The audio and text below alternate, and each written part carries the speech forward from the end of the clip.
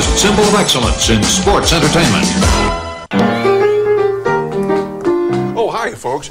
I'm here in this appropriate acoustic environment to rehearse the Russian national anthem with my favorite Soviet Union tag team partners, Nikolai Volkov and Boris Zhukov. You ready, guys? Come on, Steve. Okay, I don't plan to hit it that hard, but I'll do my best. I get no kick from Ukraine. Hey, that's not the Russian national anthem. I know that. It's just a little joke to warm up the crowd. Give us a break here. Okay, here we go. Hey! Hey, yourself. I know it's not the Russian national anthem. What is it? You play the Polish national anthem. Well, send your postcards directly to him. Anyway, we're still warming up. Here we go now. A 1 and a 2 and... Perestroika and Glasnost, I dig them the utmost. And how is your sister tonight? Hey, we're getting hot for you warming up. Let's go. Enough with the hay. No more stalling. Okay, let's do one from the heart, folks. Let's do one for the homeland. Let's hear it from Mother Russia. Here we go. I don't blame you. Take it easy. On that note, this is Steve Allen in the Speed Stick Room. Sending it back up to you, Jesse. I'm going to get out of here. You can get killed around here.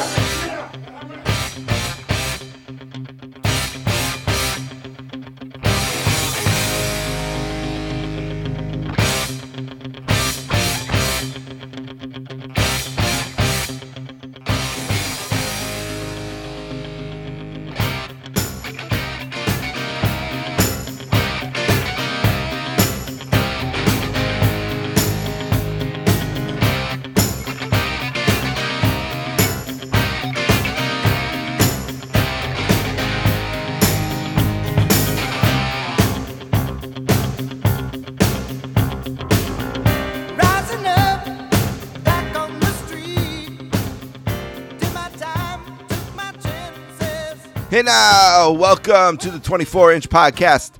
My name is Steve Bennett, and with me tonight, as always, is Dave Rollins. We'll get to him in a second. It is episode number 14 of the 24-inch podcast already as we roll into July, actually, of 2021. We started this project, Dave and I, back in December of 2020. And here we are, Dave, who we bring in from Soccer Town, USA, and I say Soccer Town today, as our Azzurri, the Italy national team, which Dave and I both cheer for, are 3-0 in the Euro 2020, being played in 2021, and are getting ready for the knockouts. So what's up, Dave? How you doing tonight? I'm doing great, brother. From Kearney to Buffalo, even from Maine to Spain. We're back, the 24-inch podcast invading your earwax-filled earbuds. Here we are. Yeah, we've been getting into we've been getting in a pretty good groove of doing these every other Thursday. But last week we had to take an extra week because it was Paula's birthday and Paula's pre-K graduation, and Dave got a little banged up over the weekend thinking he's still 23. That sounds to me like Paula Mania running wild. Oh, it was. Believe me, it was. She had a birthday party. Like within 5 days, she had her actual birthday. Then we went to the Rainforest Cafe with her cousin for like a dinner, and they sang to her and everything. Very cool place. And then we had her party here. It's like 40 people, 13 kids. You know, pin the tail on the donkey, piñata, all that stuff. Sounds like a big headache for Steve Bennett. Well, Tammy Bennett mostly. Tammy Bennett endured most of that headache. And then she had her graduation. That was all like within 5 days. Yeah, man. So she was running wild. I'm not going to name them all. I got about 8 to 10 birthdays in my immediate family, people that are around here in the month of June. And I had 2 jobs, juggling 2 jobs on top of that. A social life, like you said, I'm still out there, especially after the pandemic. I'm really enjoying going out and things getting a little back to normal. Sometimes I go overboard, not realizing I'm 41 years old, not 23 anymore. But, it's just a lot. I guess it's better to be busy than bored. You know what I'm saying? But we got my mom's 75th birthday coming up, celebration this weekend. Hey, tomorrow's even my dog's birthday, 9 years old. So busy, busy, busy. Tammy and Paul are 4 days apart, so we always have birthday week here, with that. And then,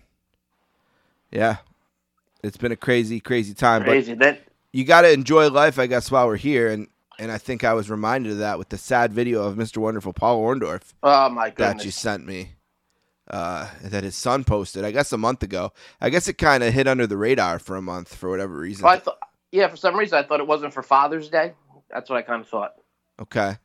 Maybe it was a month ago. Oh, did YouTube? It said 1 month ago. Well, just when I opened it, it said posted 1 month ago. So I don't. I just assumed it was up there for a month. I don't know. Yeah, no, you're right. It must have hit under the radar then. But I woke up Monday morning, after Father's Day, and it was my sister Dana's birthday. Like we said on Sunday. So we had some drinking going on, and woke up a little blurry, getting ready for work Monday. It's the first text I got from a friend. I'm like, "Who is that?" And I'm looking, and I hear the voice. And I'm like, "Oh my God, no, Jesus!" That's the last thing you want to see. Because these guys, anybody listening to this podcast does understand. These guys are like loosely, I'm using family to us. These guys we grew up with. You know what I mean? So it's very sad. These wrestlers. Yeah, I mean, we carry them closely in our memory bank, and they have a special place, the nostalgia of it. And, back when we grew up, it was a different time. We spent time with these guys on TV and the matches and all that. So it is sad. And, he's such a big and strong guy too. That's the other thing. I mean, and tough guy. Yeah. Big, strong, tough guy with the big physique and the mean. And very mean. We're recording today on the anniversary of his famous betrayal of Hulk Hogan. Now, it didn't air till July sometime. July 19th. Yeah, but Great betrayal. Yeah, but it was recorded today, way back in 1986. And if you look at the two videos side by side, you kind of are reminded of the circle of life and how we're not immortal. Maybe Hulkamania is, but people aren't. And we're thinking of Mr. Wonderful. We did one episode already with him. I'm not sure what number, but it's in the archives.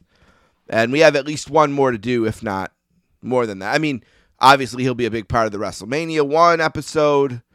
We have to do the main event at some point. We have to do the main event. What am I trying to say, Dave? The wrestling show. Big event. The big Toronto. Event. The big event. Yeah, in Toronto. And I mean, at some point, maybe just do another episode dedicated to the other cage or the other Saturday Night's Main Event, because we did the cage match. We did them both, actually. Oh, did we do them both? It was a first time thing. We did the October '86, then the Saturday Night's Main Event January '87 cage match. That's too bad. We still got. We got a lot of Orndorff left. We could do the Great Betrayal too. Yeah, we got a lot of Orndorff left, so we'll keep that in mind. While we're still talking about Mr. Wonderful, I was trying to figure out the last time I saw him, because I'm a regular at all these New Jersey conventions that I'm lucky enough to have all the time. And it wasn't that long ago. It was right before the pandemic, October 2019, in Freehold, New Jersey, at 80s Wrestling Con. My friend Tommy Fierro runs that. And my goodness, he had slowed down. He was thin, frail looking for Mr. Wonderful, but he talked to us. He was joking a bit. He seemed pretty good. Then I saw him a short time after that on a Hannibal shoot with Brian Blair. Brian Blair wasn't even supposed to be there, but I think he went just to help Paul a little bit, because they're very close, and you could see something was happening to Mr. Wonderful then, but nothing like this.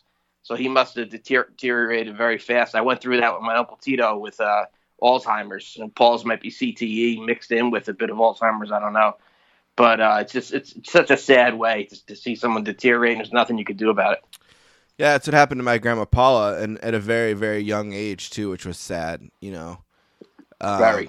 And so yeah, it's not easy to watch a family member, certainly, and it's not great to watch a legend like Paul kind of go out that way. It strips you of your dignity a little bit, which isn't great.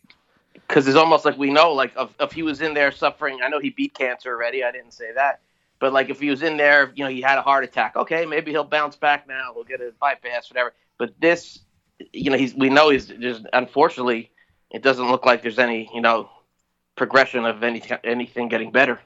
Unfortunately, it's not going to happen. Yeah, very sad. I can't imagine we're going to see a video where he's just all lucid and oh, I'm great, here I am. No, yeah, that's... Unfortunately, we got to be truthful here. That's not going to happen.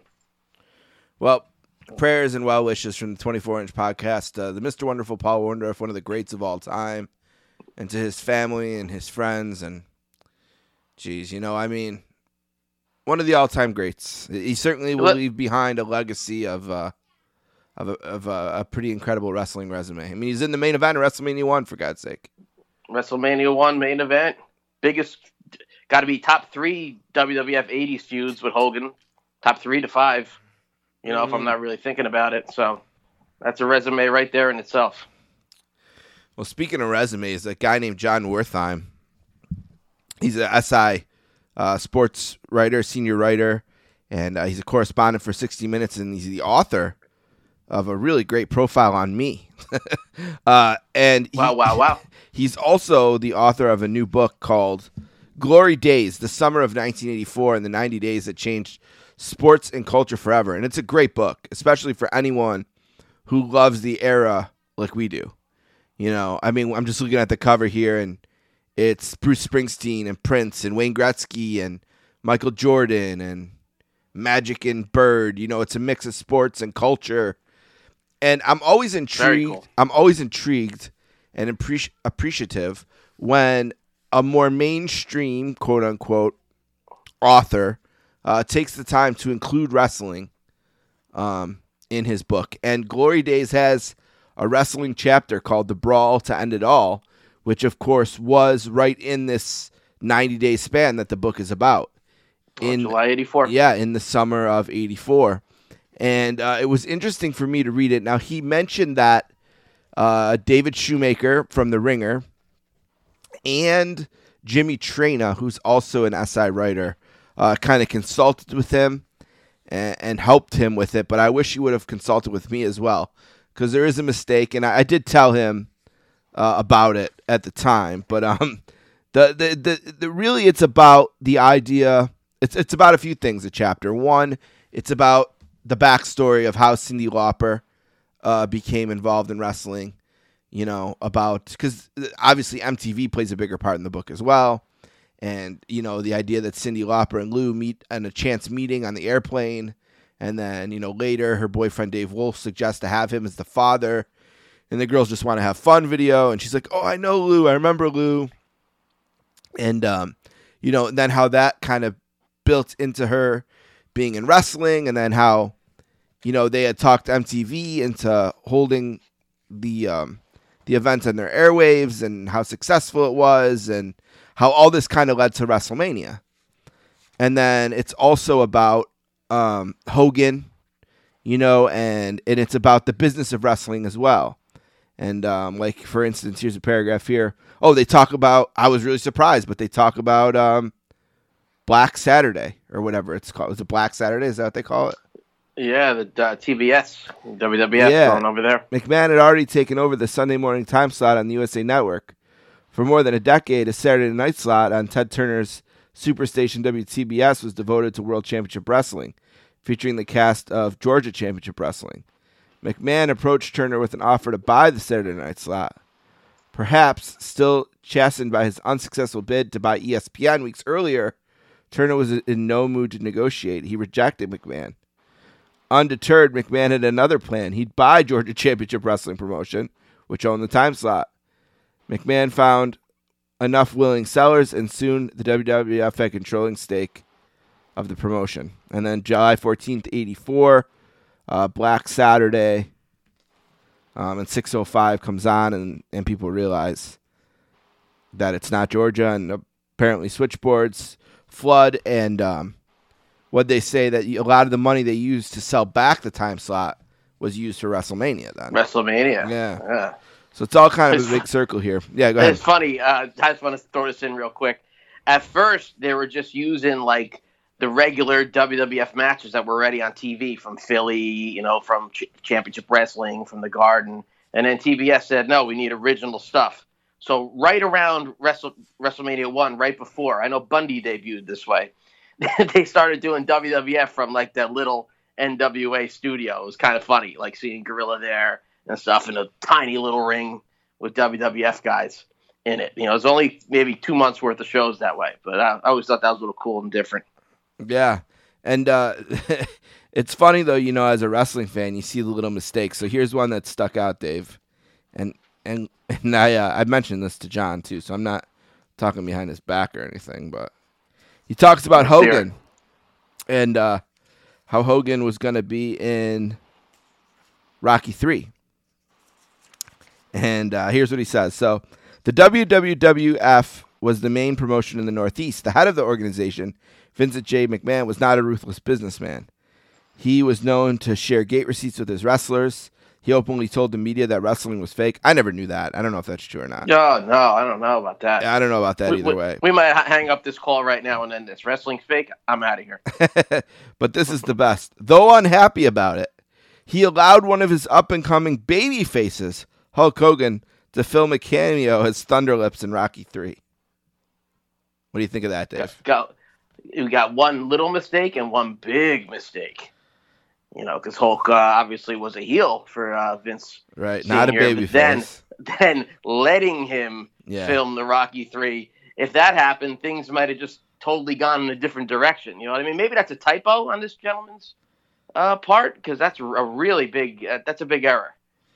Yeah, and, I don't know. I was surprised. And maybe he means that Vince Jr. eventually let him, and he got the two confused. But like part of the story, the big part of the story is how Vince Sr. would not let Hulk do that. Right, and that's why I ended up in AWA. And he went to end up AWA, and that's where Hulkamania started to bubble, like we all know. Yeah, hey, great guy. I don't want to bury the guy here on a 24-inch podcast. Everybody makes and look, mistakes. He's a guy who doesn't know wrestling, right, about wrestling. And when you read stuff like this is what you get. You know what I mean? This is what you at get. least he's doing it. At least he's, because I wouldn't, 1984, you can't have 1984 news without professional wrestling in there. And honestly, the chapter is about 35 pages. That's really the only mistake that stuck out. Yeah, I mean, that's it, And he'll correct it. He'll correct it. Yeah. This book, this printing I got's actually before the book even came out, so he'll correct it. But it's a great book. It's about Michael Jordan and the 84 Olympic basketball team who had trials during the summer and tryouts. The basketball team wasn't pros yet. She had guys like Charles Barkley and John Stockton and Michael Jordan and the future stars of the NBA in the 80s trying out. Big, huge stars that I know. Right, and these guys were just kind of hanging out where the author, who's 14 at the time, lived in Indiana where the tryouts were, and they'd go to like pool halls and play pool with these guys and, take them to minor league baseball games, and they would go to proms. Like they were just like in the neighborhood that summer. Wow. Which is unbelievable. They talk about Donald Trump and his role in the USFL was around this time.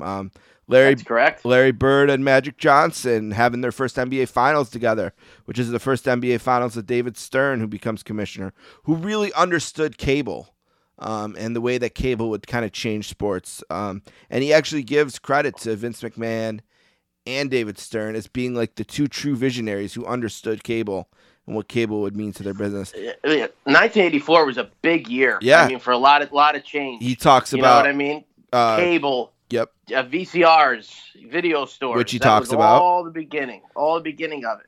Wrestling. MTV 2 years in, really started to... 84 really started to expand. People getting into it and stuff. The Karate Kid as a chapter. Oh, Karate Kid. And you could get into Ghostbusters and Gremlins. 84. Sure. Yeah, so and it's funny, Steve, you mentioned Michael Jordan because his name will be coming up again here on this very show. Yeah, so I just wanted to mention the book, Glory Days. Check it out if you want, because I know people who appreciate this show, appreciate this era, the summer of 84 and the 90 days that changed sports and culture forever. And if you want more about it, you can hear my interview with John Wertheim on the Sportscasters, which is the episode before this one on the feed. So, and if you order the book, guys, we'll send you your own free bottle of Whiteout, brother, to make sure you white out that Vince McMahon Sr. thing. I'm just kidding. All right, Dave, what are we doing today? We are doing USA Network, WWF Primetime Wrestling, the classic Gorilla Monsoon and Bobby the Brain Heenan wraparound show. And it's not a main event. It's called a feature match on Primetime Wrestling. It's going to be the immortal Hulk Hogan taking on none other then Boris Zhukov from the Soviet Union. We're doing it all here on the 24-inch podcast. We're not avoiding certain guys, certain kind of matches. So this is all in good fun. So what do you think, Ben? Well, it kind of came up because Dave and I, we made a Google sheet for the show, and we wanted to kind of see where we were at in terms of years. And, how many we had done in 86, 88, 90, whatever. We wanted to get a better visual view of that as we're getting, 14 episodes in. And the one year that was open was 88. So it's like, well, what are we going to do with 88? Well, we're probably going to do SummerSlam 88, but it's too early for that. So what are we going to do? And we kind of zeroed in on the idea that we would, I think I said to Dave, did Hogan wrestle on TV at all in 88? And David remembered this match, and we decided to do the prime time. So it did air on what, Superstars originally? Superstars 2 days earlier. Yeah, so May 14th. We could have done Superstars, but we decided it would be more fun to do prime time, and here we are. So we'll take a break in a minute. We'll talk about the opponent, Boris Zhukov. We'll talk about prime time wrestling. We'll talk about why Hulk didn't wrestle on TV much and why he did when he did. We'll kind of tell the story of that. And Dave will, of course, tell us where Hulk was in May of 88. Very different one this week. Yeah, Get ready. Also, later on the show, we'll do the news from May of 88. We'll go over the show itself. We'll talk about Hulk's match, of course. And then at the end, we will do plugs, emails. I think Paula will join us, all that later, much later. So you ready? Ready, Freddie. All right, let's take a break. We'll be right back with the bio you never thought you needed on Boris Zhukov. You could say that again.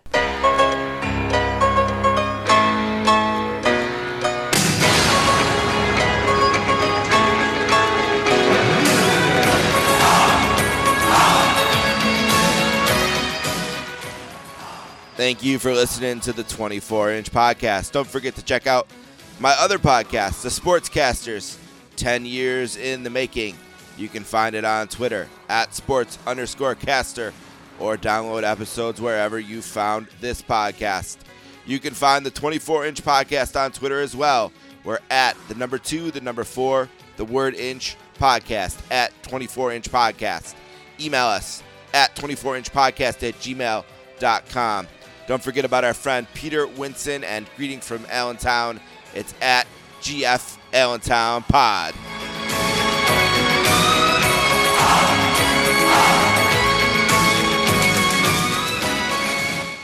24-inch podcast back. Steve Bennett, Dave Rowlands, and making an early appearance on the show today is Paula Bennett. Paula, I heard you had a birthday. Are you 4 years old? No. Oh, wait a minute. I got it. 6 years old. No. No. You can't be 8 years old. I'm 5 years old. 5 years old. That's right. I got 5 it now. years old. All right. Well, Boris Zhukov, the big, burly Russian wrestler. I wonder where he was born in Russia. He's got a head like a newborn infant. His name is, James Kirk Harrell? James Kirk Harrell? Yeah. That's weird. Born December 13th, 1951 in Roanoke, Virginia, the United States of America. How about that? He played high school football at Northside High School. And he had hopes. Wonder how they got the helmet on him. He had hopes to become a pro wrestler. He was a 160-pound wide receiver and a defensive halfback. He became interested in gaining mass his senior year, which was 1977. He used to exercise at the YMCA, and he met a guy named Rick McCord, who introduced him to Don Hogan and Steve Savage, who really sound up like made up wrestlers. You only Randy know Hulk Hogan and Randy Savage, but you make it up to Don and Steve. But apparently they were two wrestlers from Salem, Virginia, who trained him. And after wrestling in Virginia in a tag team, he moved to Atlanta, and he had his first big match. The now 210-pound Harrell now called Jim Nelson, teamed with Mike Stallings to lose to Dave? Oh, my God. Okay. Sergeant Slaughter? Ivan Koloff and Ole Anderson. Ooh, interesting. He debuted in Jim Crockett Promotions in August of 1980, wrestling as Jim Nelson. In 81, he adopted the name Private Jim Nelson and joined Sergeant Slaughter's Cobra Corps. That's what I was thinking of. Yeah, he formed a tag team with Corps member Don Kernoodle. Just passed away recently. Yep, John and in Connor, May RIP. of 1982, Nelson and Kernoodle defeated 82 and the High Flyers. Jay Youngblood and Pork Chop Cash Pork Chop Cash, the legendary one. to win the NWA Mid-Atlantic Tag Team Championship. They Oh, lost. we're still in NWA. Well, I mean, it's Jim No, Crockett Promotions. I thought we're into AWA. I said the High Flyers. No, not yet. Not till 85. 85. Wow. They lost the titles to Cash and Iceman Parsons in June, but then they won him again till April of 82 when they lost to Youngblood and Steamboat. In early 83, he left the Cobra Corps and began feuding with Slaughter and Canoodle, losing to Canoodle in a series of boot camp matches in April and May, and he left Jim Crockett Promotions in shame in 1983. Yeah, I don't want to cut you off. I didn't realize he went back this far. Yeah. Interesting. Yeah. I don't think I realized that. I thought like you started like 84 in AWA, like the first anybody's ever heard of him. I'll Very be cool. honest, I knew none of this. Yeah, to be honest, yeah. In May of 83, he joined Mid-South down in Louisiana, and that's where he became Boris Zhukov. He left there in September of 83 to go to World Class in Texas, and he was a mercenary hired by Akbar to face Bruiser Brody, but he left that promotion in December of 83. So now he's like really into the flow. It's the territory era, and this is what you see with a lot of wrestlers from this era. He's going from promotion to promotion. We joke about him, but I mean, he was a journeyman. Yeah, he goes from Crockett to Mid-South to World Class, and he's at Southeast. And he wasn't. Go ahead. And not working with jabronis either. The names are big, given up. yeah, big names. January of 84, he debuted in Birmingham, Alabama's based Southeastern Championship Wrestling. He was Boris Zhukov there, and he feuded with wrestlers like Jacques Rougeau, Jimmy Golden, and Rick McGraw. In August of 84, he defeated... August of 84, who did Boris Zhukov defeat? I'm going to... No, Slaughter is still in the WWF in August of 84.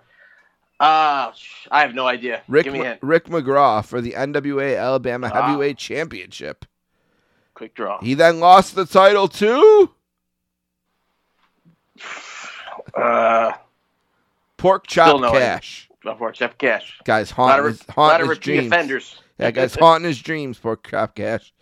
He did some jobs in the WWF around our time, too. Yeah, Harold returned to the promotion the following March, this time under a mask as Mr. Russia. But he left the next month after losing a mask versus mask lights out match to... Oh, man. Steamboat. Mr. Olympia, of course. Oh, there's no mask on Steamboat. What the hell? Yeah, good old Mr. Olympia. They should have had him come in back to WWF in 2003 as Mr. Russia to take on Mr. America. Yep. Money. Good old Jerry Stubbs was Mr. Olympia, apparently. So in April of 85, Davey finally shows up. I heard he lost his legs, Jerry Stubbs. Oh, no. God bless him. That poor guy. He's just a couple of stubs now, huh? Yeah. Stubbs is Stubbs. He debuted in Minneapolis-based American Wrestling Association as Boris Zhukov, adopting Chris Markoff as his manager. During 85, he challenged AWA Heavyweight Champion. Okay, now, Nick Bockwinkel. Rick Martel. 85, it was Rick Martel. Oh, my God. I don't know what's wrong with me today. Yep, and AWA America's Champion. Sergeant Slaughter. There you go. Got you a win there. In early 86, he formed a tag team with... Oh, right. They had the AWA figures. They had one of Boris He was with, I know General Adnan was the manager. Nord Yeah, the Adnan Barbarian. There he is. That's the Barbarian. The Barbarian, yep. And they occasionally team with other foreign heels, such as the Mongolian Stomper and Adnan. And after the tag team dissolved in 86, he challenged again for the AWA Heavyweight Championship against... All right, now in 86, Kurt Hennig. Nick Bockwinkel. Now it's Nick Bockwinkel. In 80... If we do it, I got to brush up on my AWA, especially if we do a Hogan show. Go ahead, go to your mic. Paul is distracting me here off mic. What do you got, baby? Can I do it out my headphones? Yeah, what do you got to say? I was going to say that these guys are totally crazy their names. Yeah, a lot of jabronis, huh? And crazy names. Crazy names. Crazy names. I know. The 80s, all crazy names. Now it's boring names in WWE now, though. So in April of 87... Who would name somebody last name Rollins? You know? In April of 87, he formed another team with...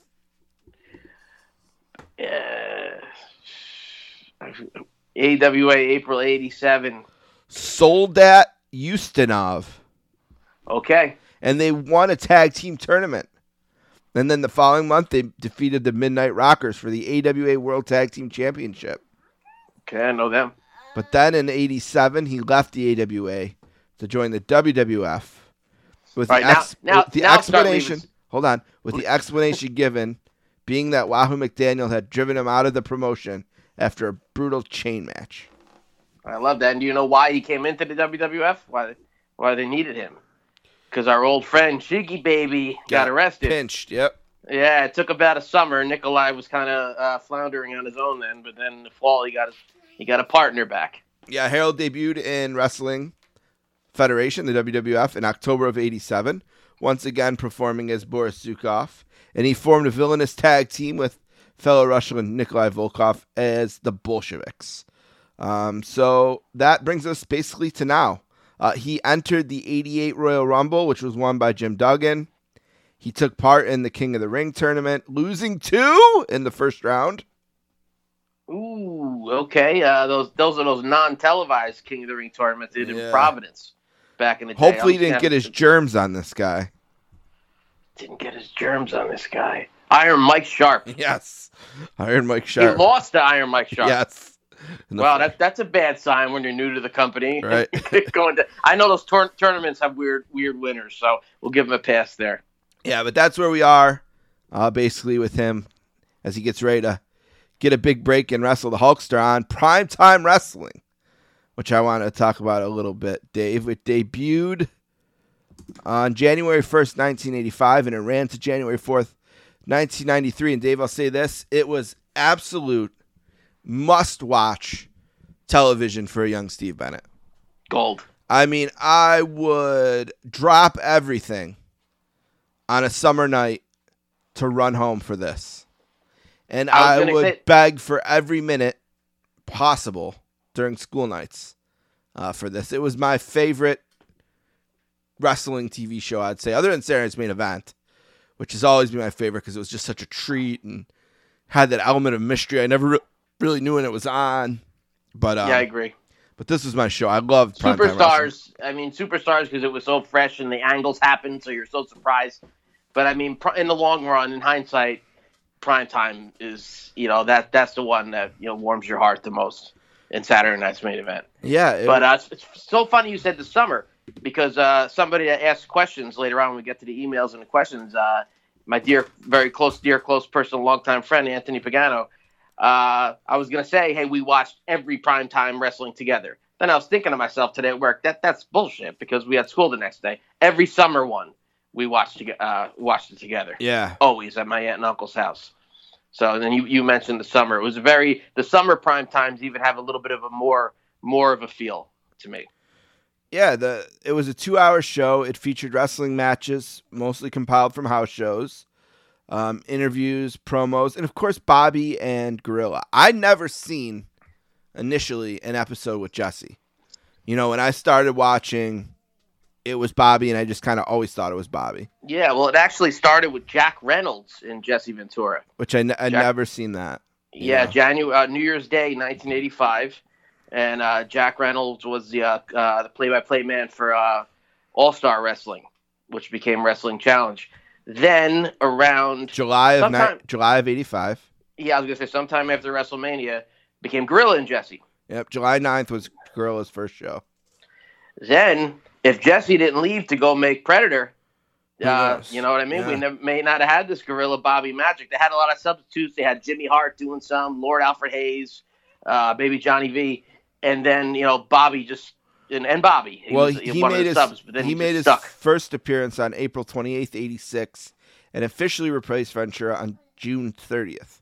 Yeah, June 30th he stayed. They were doing rotating the different managers and Al Hayes and people like that.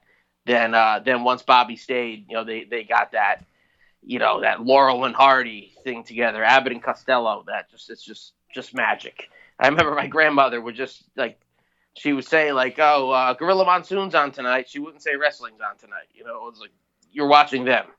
Yeah, how you say Cosby's on. What is that's a bad example, but you know what I mean. Some shows you just call it not by the name of the show, by the person. Sure. And yeah. Yeah, well, I mean, until the format changed in 91, February of 91, I mean, it was really, just that set and looking at Gorilla and Bobby and, the merch they would dress up the set with and turning around to look at the screen and the matches. Banana phone. Yeah, and the banana phone and, I mean, everything about it. I loved it. And the feature match, the feature match is always... Feature time. Yeah, feature time. And that's what we're gonna look in today. But I wanted to kind of mention that as well. That, this is the show at airs on Primetime Wrestling. And it was a multi-camera setup, 120 minutes long. The USA Network, it aired from January of 85 to January of 93. So basically exactly 8 years. And that's basically our grammar school run. Yeah. 85 to 92. Yeah. And then, a lot of the matches were from MSG, also Maple Leaf Gardens, the Spectrum in Philadelphia. And you really got to know which was which. You got to know if the yellow arena was going to be Boston, everything's yellow. Oh, yeah. Or, whatever the tip-offs were. If it was in Toronto, they had the big ramp. You knew that was Toronto. I think I said this once before. I said to my dad once, I was 6, I was really young, why is Madison Square Garden the real garden and Maple Leaf is fake? Why is I didn't say Maple Leaf. I thought it was the make-believe gardens, the way Gorilla would say it. I guess funny. I was watching too much Land of Make-Believe on Mr. Rogers before I turned on wrestling. Yeah. The make-believe gardens. But rolls off the tongue. What a great and legendary show. So I wanted to mention that. Well, the whole episode is kind of surrounded around the fact, the reason we picked this, is that Hulk's on TV. Dave, you want to take a minute and explain why he didn't wrestle on TV, but why he did this time? Yeah, well, Steve, it was very different back in those days. Professional wrestling, the shows, Superstars and Challenge, were infomercials. They weren't TV shows. They were basically, loosely infomercials, where you'd have the Junkyard Dog squash a jobber, Don Morocco squash a jobber. Then go, basically, so you get to know Junkyard Dog and Don Morocco. It wasn't for a competitive wrestling match. You want to get to know these guys. Then they would go to Mean Gene in the back or Sean Mooney or whomever, and they say, hey, come to Madison Square Garden this Monday night. We're going to have Junkyard Dog. We're going to have the Magnificent Morocco. And Hulk Hogan will be defending the title. So then they go back to the arena, and maybe you have Tito Santana take out a jobber. Maybe one feature match just to enhance a feud or something, and you would see the angles start.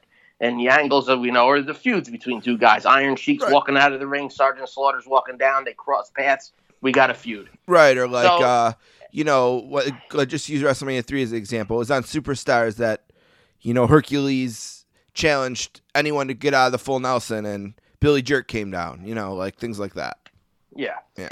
And, they do all that, but you're not going to see Hulk Hogan or, at any given time, Roddy Piper or Ultimate Warrior on TV. They did them at different times, squashes. But there in 85, 86, there were also no Roddy Piper squashes. There were no Hulk Hogan squashes. They're your top two faces. You're not seeing them on TV. It's like Ghostbusters being in the movie theater and also playing on the USA Network. That ain't happening. You got to go to the movies to see Ghostbusters. Whatever movie's out, Batman, whatever it is, you got to go, get in a car, go to the theater to see that movie. Maybe on TV they'll show some of the old Batmans from the 60s or the 70s or whatever it is. But no, you got to go. It's not like the way wrestling is now, the way it became in the 2000s, where, a main event might be John Cena against Randy Orton on a pay-per-view, but they'll have the match on Monday Night Raw, too, the week before, and in the schmoz. So with all that said, Dave, why was Hulk Hogan on this week? Hulk Hogan is on this week once in a blue moon. They would squeak him out there, something called sweeps. I'm going to need you to explain to the audience a little better what that is. It's about TV television ratings. Sweeps is when they would use gimmicks to spike a rating because those were the months that they used to base advertising prices on. All comes down to advertising, my brother. So this is when you would see like a special 40-minute episode, a supersized episode of Seinfeld, or the moment we've all been waiting for. It's the reason why seasons ended in May and started in September, right? Because like those are two separate. Tony Danza and Judith Blake getting together or something like that. Yeah, all that stuff would happen in sweeps. They would use the gimmicks. They would do the finales. All to boost ratings so that they could sell higher ad prices. It's May and November also, besides I believe. And that's always the beginning of the season. Maybe in the sitcom, the sitcoms start their seasons maybe in late September, but by November they might do the first two-parter. You know what I mean? To be continued episode. That's always the big ones with the sitcoms. They would be on November, probably. Then again, when the season's ending in May. And Hulk's matches, in November, November 85, he showed up on Championship Wrestling against Rusty Brooks. Then, obviously, here it's May against Boris Zhukov, May of 88, May of 87, Bob Orton, Memorial Day weekend. That's a great match. So most of the times, he was on all the time to enhance an angle on the Brother Love show or Piper's Pit, but actually wrestling in the ring, you're not going to, I think the only other time you saw Hulk in the ring that wasn't sweeps is a March 90 match with Dino Bravo to get ready for the angle with the Ultimate Warrior for WrestleMania 6. That's the only time I can think of off the top of my head. The rest was in November or May.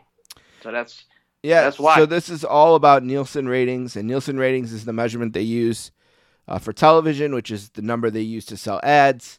And each year, approximately 2 million paper diaries from households across the country are analyzed from November, February, May, and July, also known as the sweeps ratings period.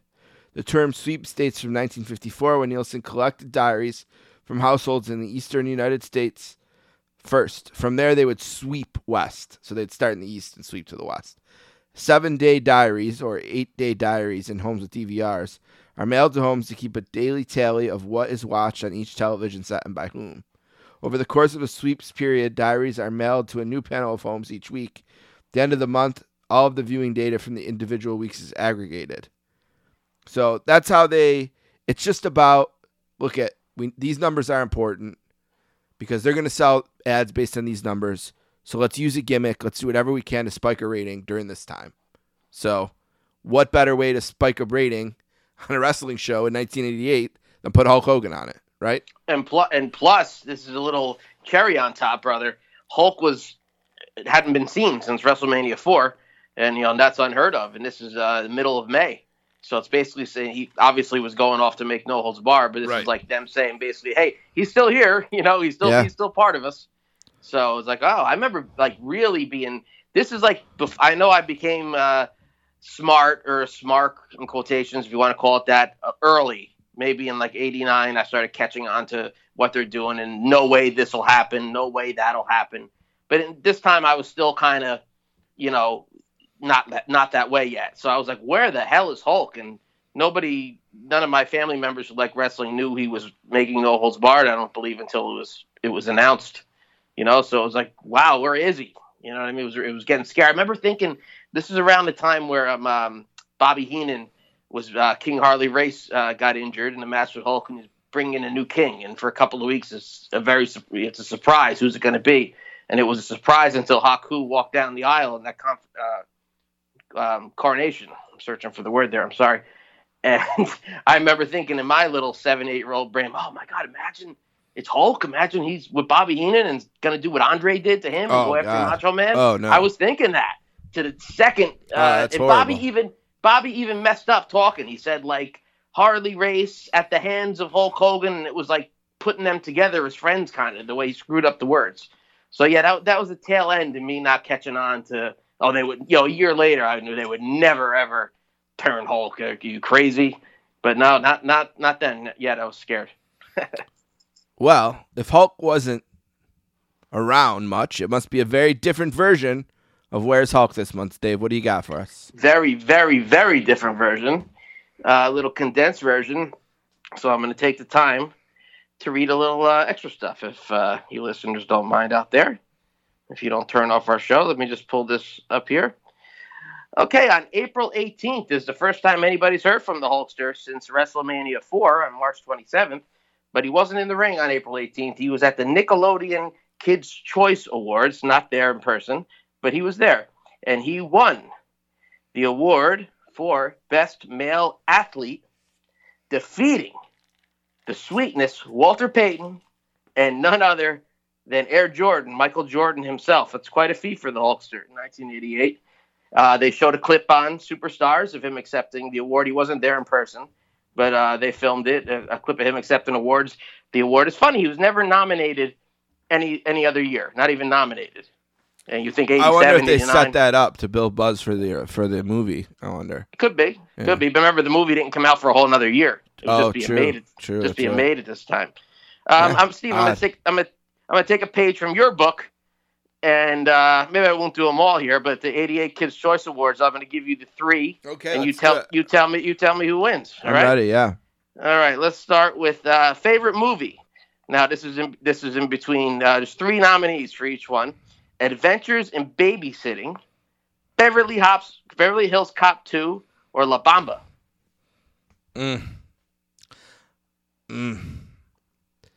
Man, I'm tempted to say Beverly Hills Cop, but I'll go with Babysitting. Go with your gut, brother. Axel Foley wins. Beverly Hills Cop 2. Favorite movie actor. There he is again. Axel Foley, Eddie Murphy, Arnold Schwarzenegger for The Running Man, and Patrick Swayze for Dirty Dancing. I'll go with Murphy. You got it. Ding, ding, ding, ding. Mm-hmm. Favorite movie actress. We got Shelley Long for Hello Again, Elizabeth Shue, friend of ours, for Adventures in Babysitting, and none other than the British Bulldog. Whoopi Goldberg for Fatal Beauty. Never even heard of that. Goodness. I'll go with Allie with an I.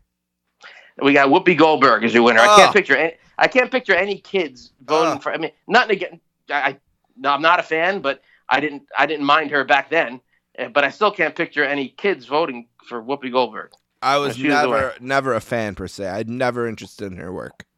We'll do a few more. I liked her in Ghost. I guess that's a good movie. That's about as far as I go. Favorite TV show. We got a favorite of mine, Growing Pains. Probably my favorite sitcom ever. The Cosby Show or Alf? Cosby. The winner is Alf. In 88, too. Somebody's really except for Hogan, somebody surprised me. But some people might say, hey, Hogan beat Michael Jordan. Hide your cat. All right, we'll do one more. Yeah. Favorite TV actor.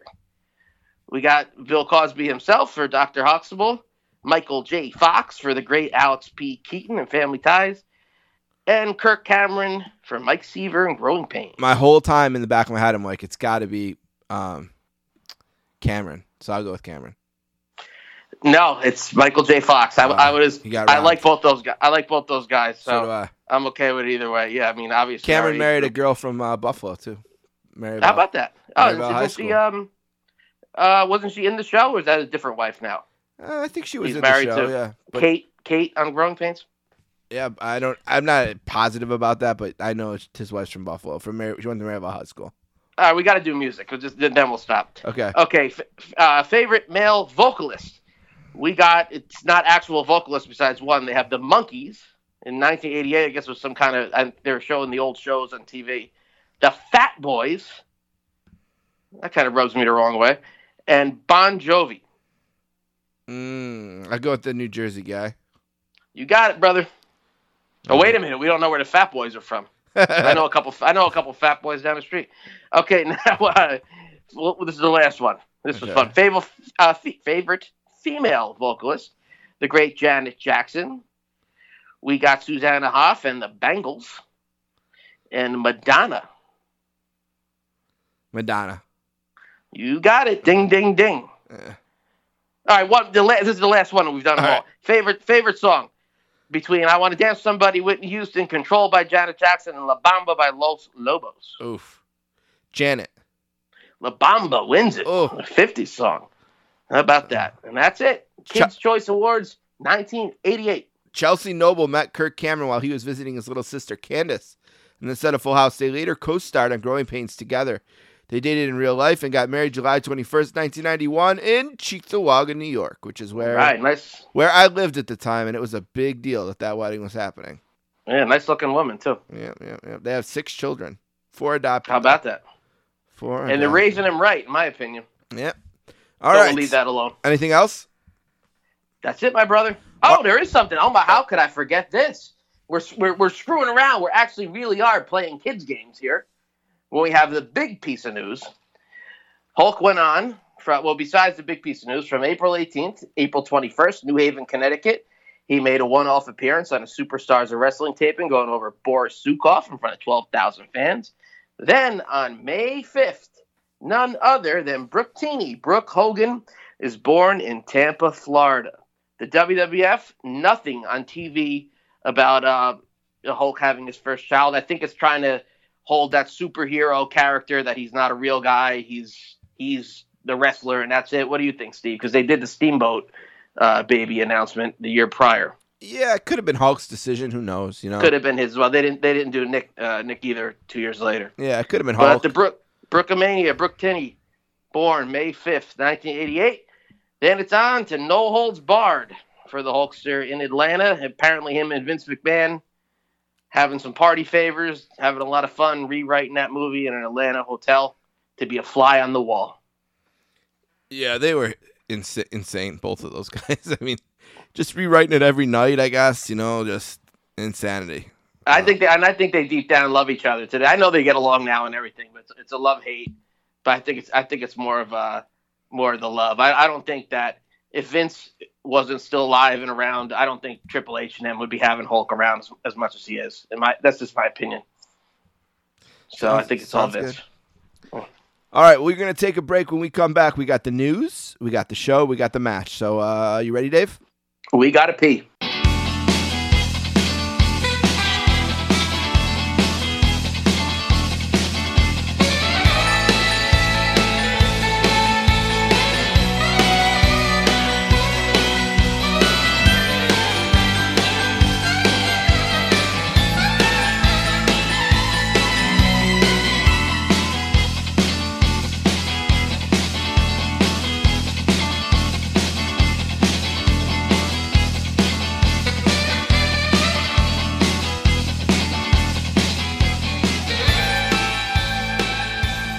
.4 Inch Podcast, we are back. Exciting episode. The first time we've touched our toes into the year 1988. And before we get to the wrestling at hand, Dave, it's time for me to read the news.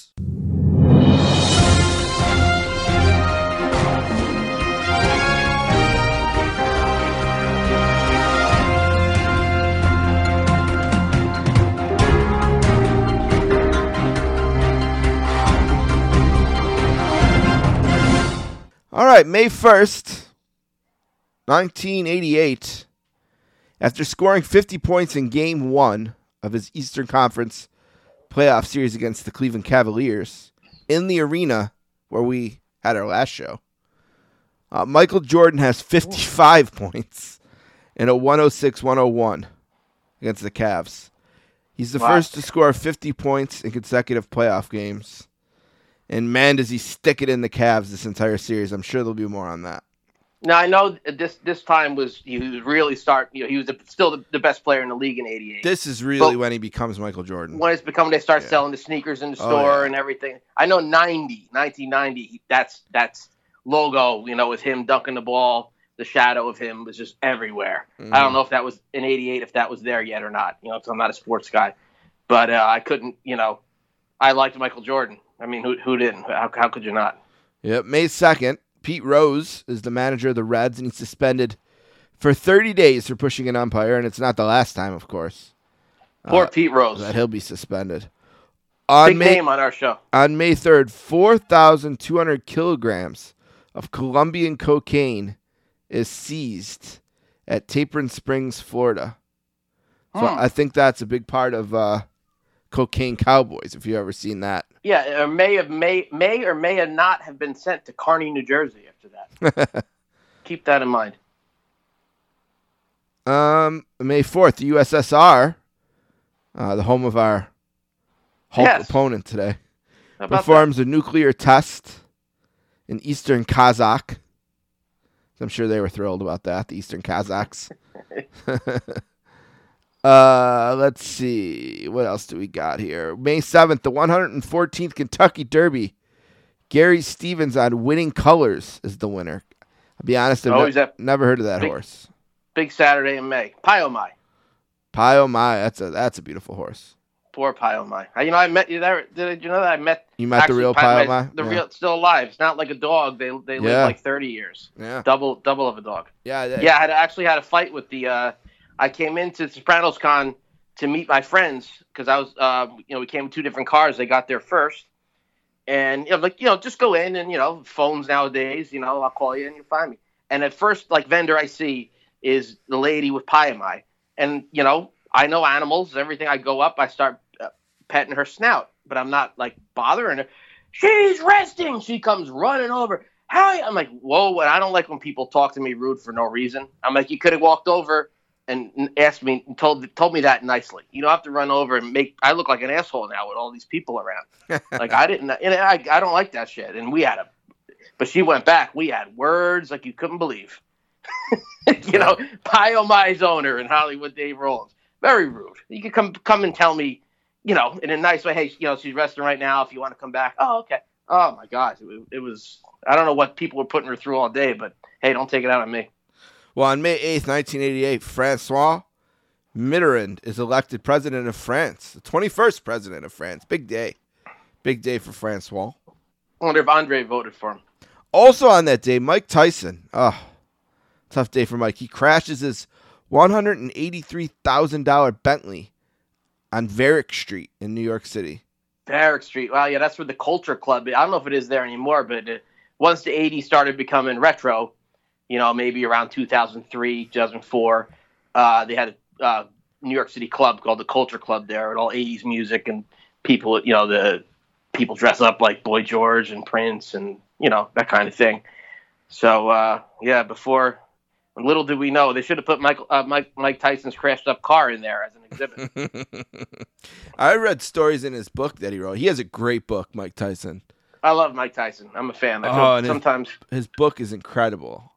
I mean, the shit that happened, even if only 50% of it is true, it's great. Yeah. Yeah, but, I've not read his book, but he talks about how he would get pulled over and be in trouble, so he'd just give the cop his car to not be in trouble. To take the car. That's awesome. Yeah, he'd be like, how about if I just give you this Bentley, and then we'll call it even.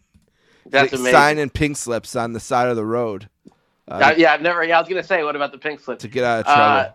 Yeah, I've never heard of anybody doing that before. That's great. Isn't it great how, I don't even know if you know about this, the AEW somehow gets him as a guest? Of course, because he was a prior WWE guest.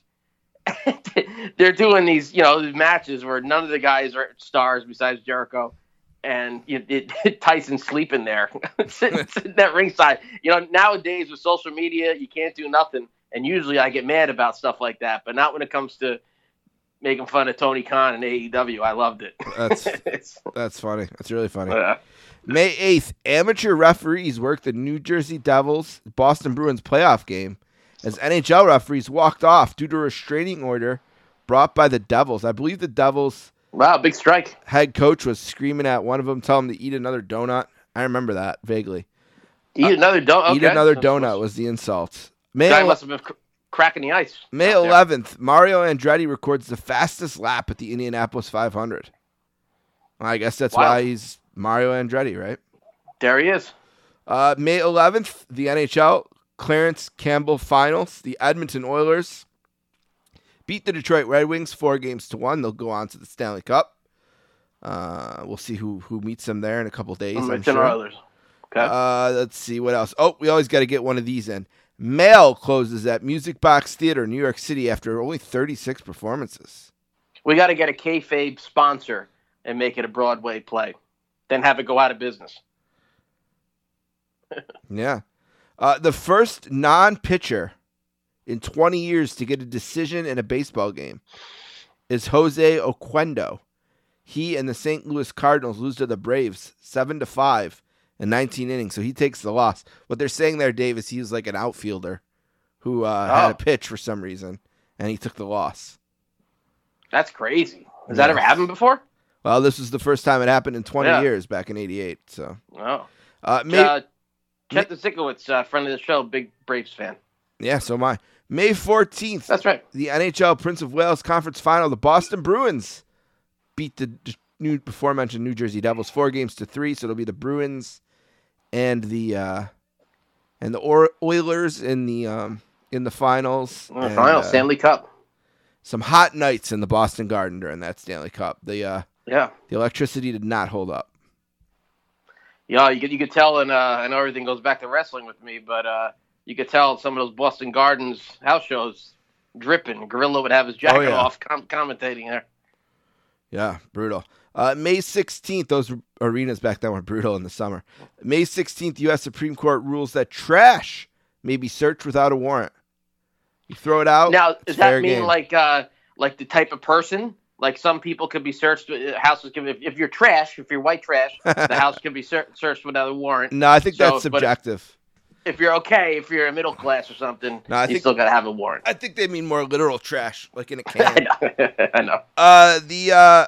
This is great. I just listened to this recently. May 20th, Howard Stern fans disrupt WMMR and John DeBella's Louie Louie parade. So Louie Louie. How do I know that name, John DeBella?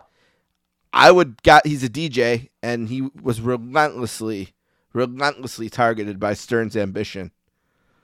Stern just targeted him for years. I think when him and his wife got divorced, he brought his wife on for Dial-A-Date.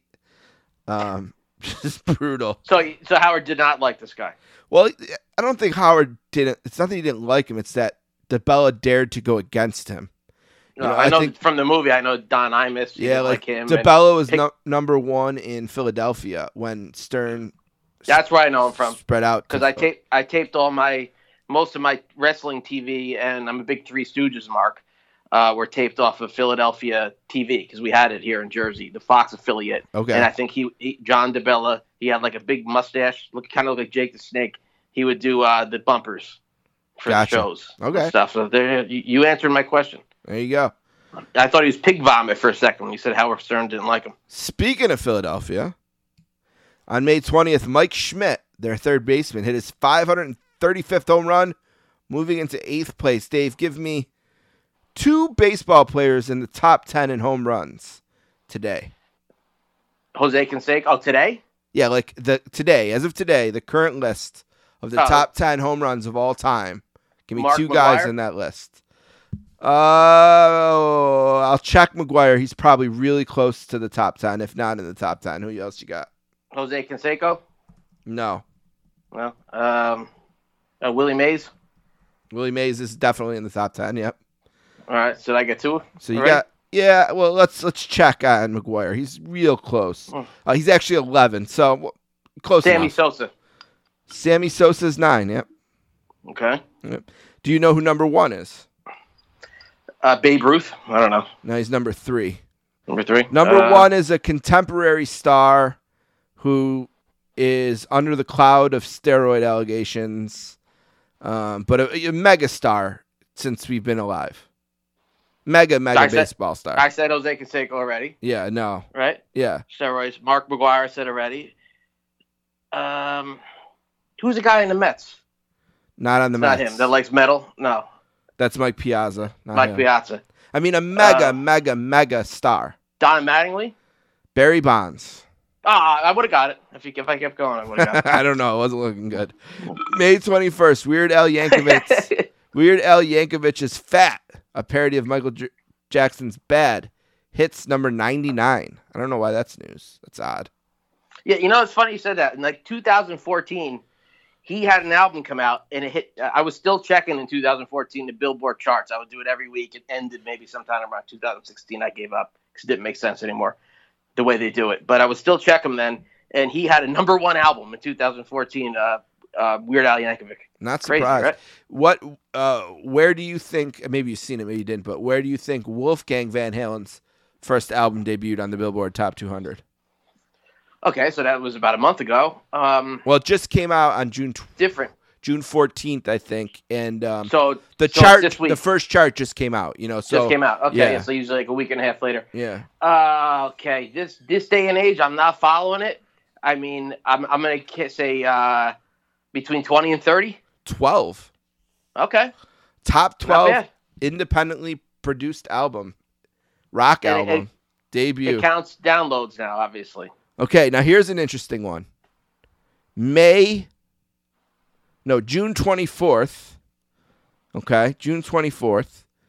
At whatever time it is right now, the Montreal Canadiens have eliminated the Vegas Knights and are headed to the Stanley Cup Final. They will face the winner of Game 7 between Tampa Bay, the defending champions, and the New York Islanders, which is Friday, tomorrow. But Yeah. the Canadiens have a chance to be the first team from Canada to win the Stanley Cup since 1993 when they won it. Calgary Flames. Montreal Canadiens. The Calgary Flames, I believe, are the last team from Canada to have a chance at the Cup. At least they had a chance. Yeah, when they lost to Tampa in 2004, 2005, something like that. But yeah, I just had it on kind of in the background. You're lucky I even give you a name, an actual name. But yeah, So- the Montreal Canadiens on the way to the Cup Final. Unbelievable. Beat Vegas. All right. What else do we got?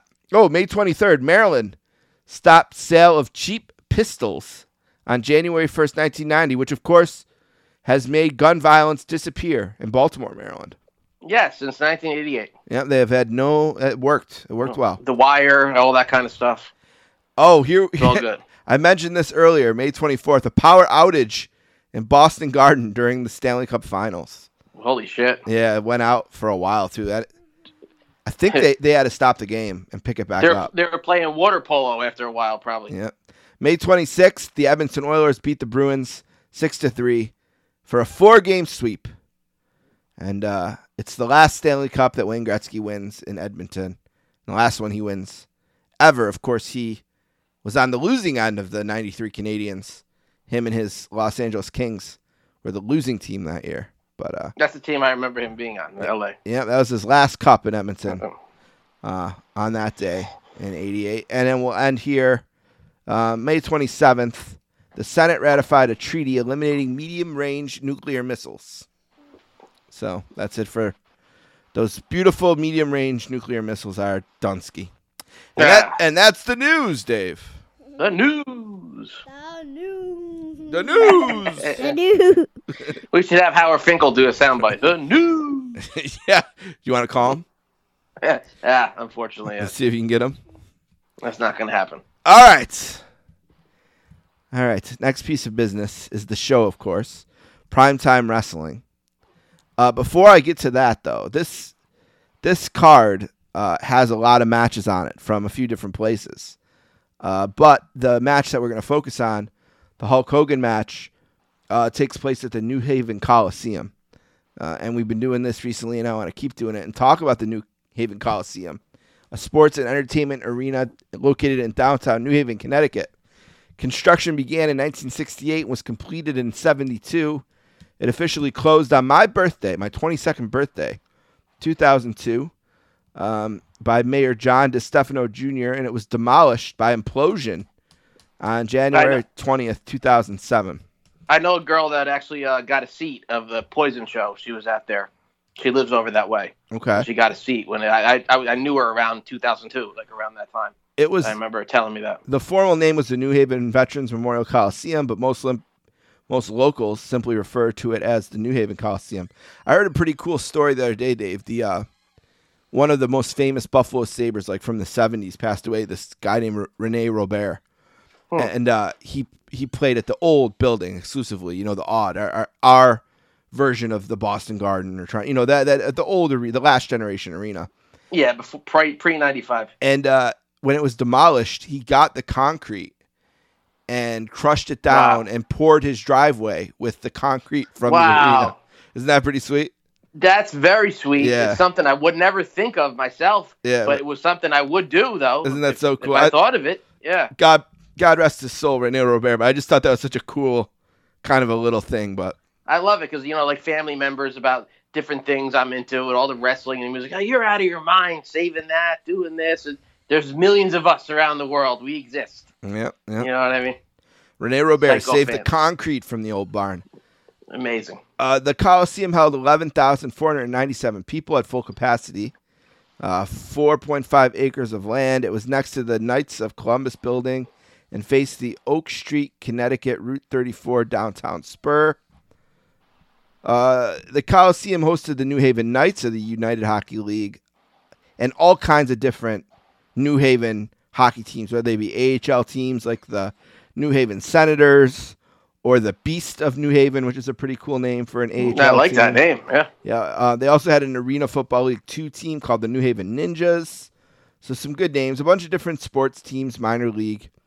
It was also the second home to Yale University Hockey, who played games sporadically at the Coliseum over the years, but no games were played there while this relative of mine was on the team. Say. My brother, my brother played for the Yale Hockey men's team, but he played from 2011 to 15. So yeah, near and dear to your heart, Yale University. I know New Haven very well. Notably, in 1986, the Coliseum served as a setting for Van Halen's multi-platinum concert film Live Without a Net, which I've watched a million times. Many of the era's most prominent musical stars also appeared at the Coliseum. The pilot episode of SmackDown was filmed there on April 27th, 1999. I remember when that aired. Yep. Yeah. Tool was the final musical guest on August 20th, 2002. And the final event ever held there was a professional wrestling show held by the World Wrestling Federation, one of their original attractions in the arena since 1972. The WWE considered the Coliseum its home arena, as it was, for much of its history, the closest venue to the headquarters in Stamford, Connecticut. Most matches were broadcast first on WTNH, as well as on local UHF stations.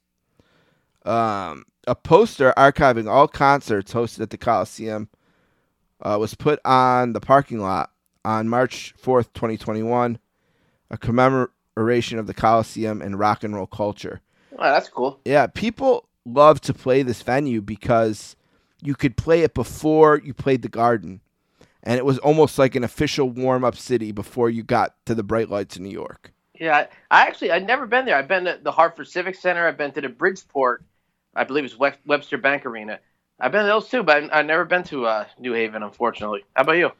Well, obviously, I've been to New Haven a million times. This arena was closed before I ever been there. It was closed by the time. Yeah. That's probably why, I started, in the 2000s going to all these different concerts and shit like that. And it was gone by then, or it would have. Yeah, I mean, it's funny that you mentioned Howard Finkel before, because I believe this is where he came from, where they found him working, I don't know, setting up the ring or doing some kind of work in the New Haven Coliseum. In those early days. 2010, there was a documentary film called The Last Days of the Coliseum. I love to watch that. I don't know why. Me too. Wow. Interesting to me, so I'll look that up. Where's that available? Are you going to look it up? I don't know. I'm looking now. It was made by a filmmaker named Rich Hanley and narrated by Brian Smith, and it explores the history of the New Haven Coliseum, its role in Southern New England culture. And, of course, it goes on to say a lot of the stuff we just said. But that's the Coliseum. The list of artists that played there, which we usually have, isn't on the what I have here in front of me, but I'll tell you it's extensive. And it's probably virtually anyone because, like I said, New Haven, not only did people play the Coliseum, but they would play bars like Toadie's. I think the Rolling Stones famously played there in the in the earlier mid '70s as a warm up show. People would use New Haven They probably played under a different name. Yeah, they would. That's what they would do. They would sneak over to New Haven, get a show in, and then go to New York City like the next day or whatever. So great pizza over there, I understand. Too. Oh, unbelievable! Frank Pepe's, Box. Yeah. Anytime I was in New Haven, which was often, like I said, from 2011 to 2015, I was certainly there for the pizza. So I gotta visit that city. My procrastinating life, it's on my list. It's it's okay it's I just to say it. It's not that far away. You can go to a Yale hockey game with me sometime. Oh, maybe when they I enjoy hockey games live. When they have the 10-year anniversary, celebration for the national championship team, I'll have you come to that. I went to a hockey game with Brutus Beefcake once. There was 2 face-offs. Brutus is a huge hockey fan, actually, a big Boston Bruins fan. And he was seen there. He lived in Boston for a while. It's when they had the anthrax scare at the Port Authority or whatever it was, the PATH train. Peter Winson and Brutus once traveled to Chicago together together but apart for a hockey game. That's an interesting pair if there ever was one. Yeah. All right, so the show, it's prime time, 5/16/88. Of course, it airs on the USA Network, and it's an incredible show because Bobby Heenan shows up at a house in the woods with a group of movers and a bunch of technical equipment. Bobby recaps the entire saga of the new set that he keeps accidentally breaking and finally reveals that they're at Gorilla's vacation house to try to coax him out of it. Bobby reveals that his plan is to tape the entire show as solo host in front of Gorilla's house, just shove it in the big guy's face and show him that primetime wrestling doesn't need him. Bobby shows off how smoothly things are running by introducing the first match, Special Delivery Jones versus Pete Doherty. But, of course, the first match is The Rock, Tom Morocco, with superstar Billy Graham versus the $1 Million Man, Ted DiBiase, with Virgil. Do you want me to take a pause? You want to react to that? Yeah, I'll react to that. But before I started reacting to the match, what got us here, the prime time the week before, it was the old blue set, and then they brought in a piece of the new set at the end of the show, and Bobby broke a piece off, and Gorilla walked off, and Bobby was on his own and fumbling and stumbling and everything. Then finally he walks off, and the show's not over yet. It goes to break one more time, so it comes back. There's nobody there. So Mean Gene's got to walk in. So Mean Gene's doing the last segment or something, and they catch the makeup lady doing his makeup because he had to rush in there. And the new set's there, keep in mind. And as the makeup lady's doing his makeup, he's sitting and she's standing, and he turns around and looks at the set, looks at her, and goes, "Nice set." Too good. I'll never forget it. Yeah. But that's what got us here. Good. Paul loves good. Yeah. But that's what got us here. Bobby's trying to get Gorilla to come back to the show or whatever it is. Well, the first this is Nelson Swagler's Lake House, the producer for Primetime Wrestling and TNT. And later on, nice Lake House. He had such a relationship with everybody. Later on, he had his own show, still filmed in the Owen City, Maryland studios where they did TNT in primetime, called Bingo Break in 1994. And Gorilla Monsoon, as Robert Morella, was the host of this morning game show for women. And Sean Mooney he was involved too. It was hilarious how that you could find a couple of them on YouTube. It was only on in the Baltimore market. We didn't see it here. And he actually had Bobby on as a guest while Bobby was in WCW. Isn't that something? It's wild, yeah. It's wild. Yeah. Very cool. So the first match is The Rock with $1 Million Man versus $1 Million Man. This is taped on Saturday Night's Main Event. The match is whatever. DiBiase wins. It's, I think, set up to imply that DiBiase paid off the ref to win the match. I think that's sort of what's implied there. This is a strange situation, Steve. This match actually was part of the Saturday Night's Main Event, not just taped there. It was part of the MVC with Jesse and Vince. This was the first one where they taped the Saturday Night's Main Event. This is in Springfield, Massachusetts, on April 30th, and this is the first Saturday Night's Main Event that wasn't taped on its own. It was taped with Wrestling Challenge, which had to be a 5-hour Tuesday night in Springfield, Mass. But they showed this match on the Saturday Night's Main Event, but then 2 weeks later, May 15th, they act like it's a Wrestling Challenge match, and Gorilla and Bobby voice over it. And they did that also with the Beefcake Davis Saturday Night Main Event match and the Doug and Hercules. That's the only time it's ever been done before. They used the matches for syndicated show and the actual Saturday Night's Main Event. Isn't that crazy? Wild. Gorilla busts on Bobby for screwing up the show, the very first match, and Bobby blames the crew for playing the wrong tape.